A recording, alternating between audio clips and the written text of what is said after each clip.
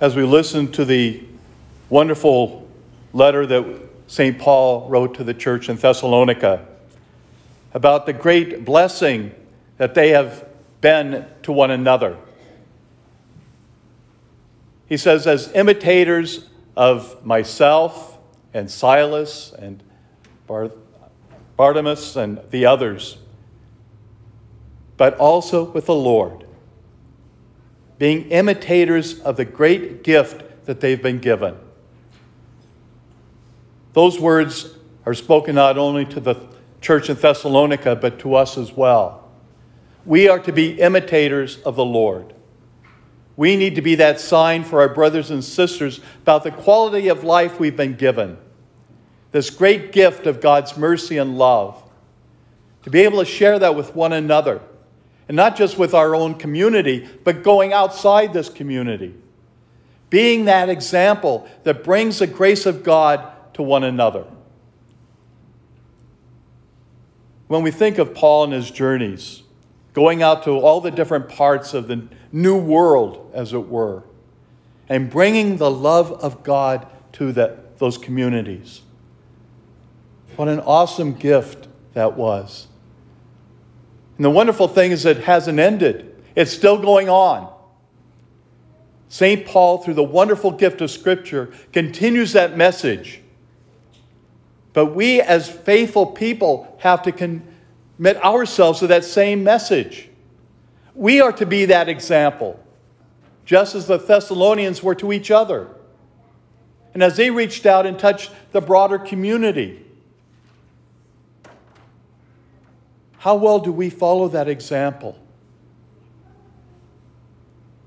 Sure, the Lord gives us the ability to do so, but we can step back and say, no, I can't do it today.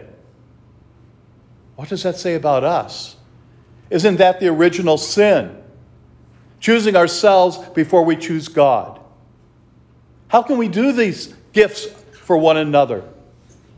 By starting our day with prayer.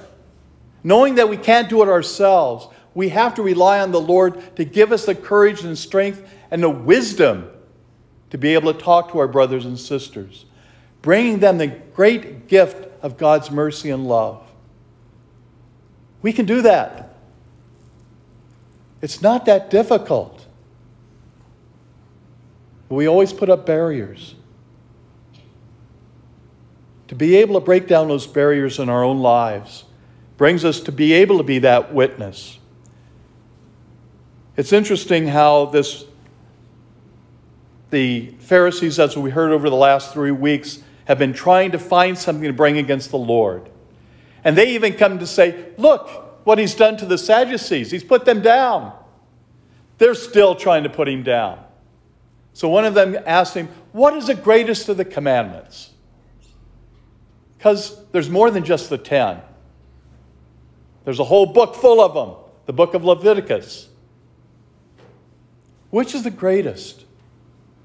The Lord responds, you shall love the Lord your God with all your heart, with all your soul, with all your mind.